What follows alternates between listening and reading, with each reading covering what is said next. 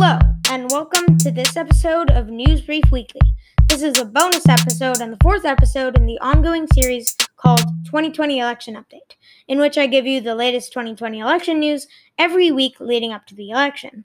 In this episode, we'll talk about the two candidates having their tax returns released and talk about the upcoming presidential debate.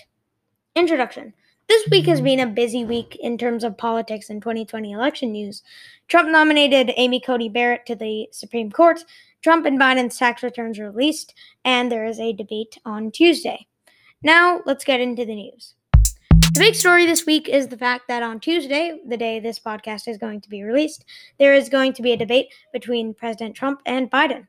Let's talk about how to watch it and who might come out victorious, among other things. So first, how can you watch the debate? You can watch the debate by tuning in at 9 p.m. Eastern Time on any major network, NBC, CBS, ABC, C-SPAN, etc. I recommend watching on C-SPAN if you want the raw footage of the debate without the reporters talking over it at times. If you want some live coverage of the debate, you can head over to my Twitter account at Basil A. Moore. The debate will be held at Case Western Reserve University in Cleveland, Ohio. The debate will end at 10:30 p.m. Eastern Time. The moderator of the debate will be Fox News' Chris Wallace, one of the most well-known anchors at the news outlet.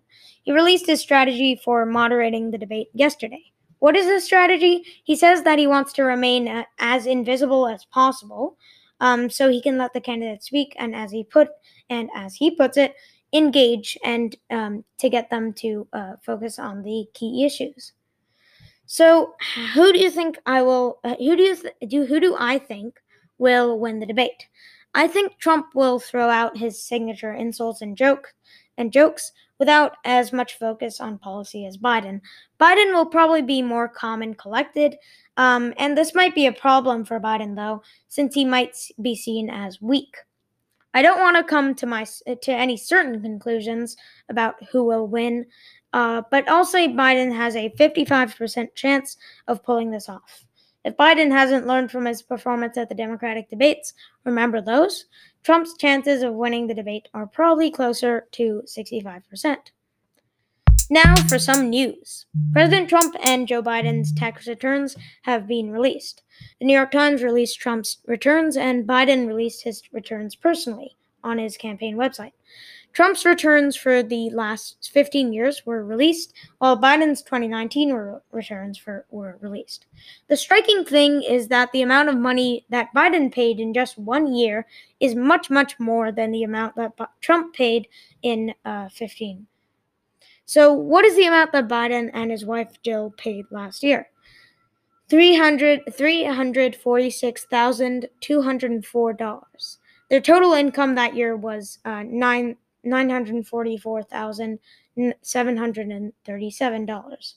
Trump paid just $1,500, $750 in 2016, and $750 in 2017. And this is this will probably be brought up in the debates tonight. It's quite a strong point for Biden to make and could probably swing some undecided voters towards Biden. Now, will these releases affect the polls? No, not much, at least in my view. The people who support Trump have a history of standing by Trump, even during situations like this. It might give Biden a boost among undecided voters, but I don't think there will be much migrating. Now for the polling.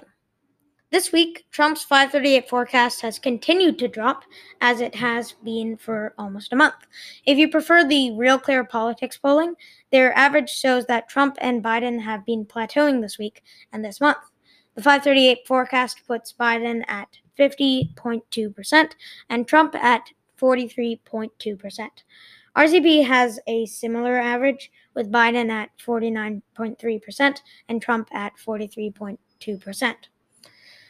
Now let's look at two swing states. According to 538 in North Carolina, Biden has a 53% chance of winning there, but with Trump at 47%.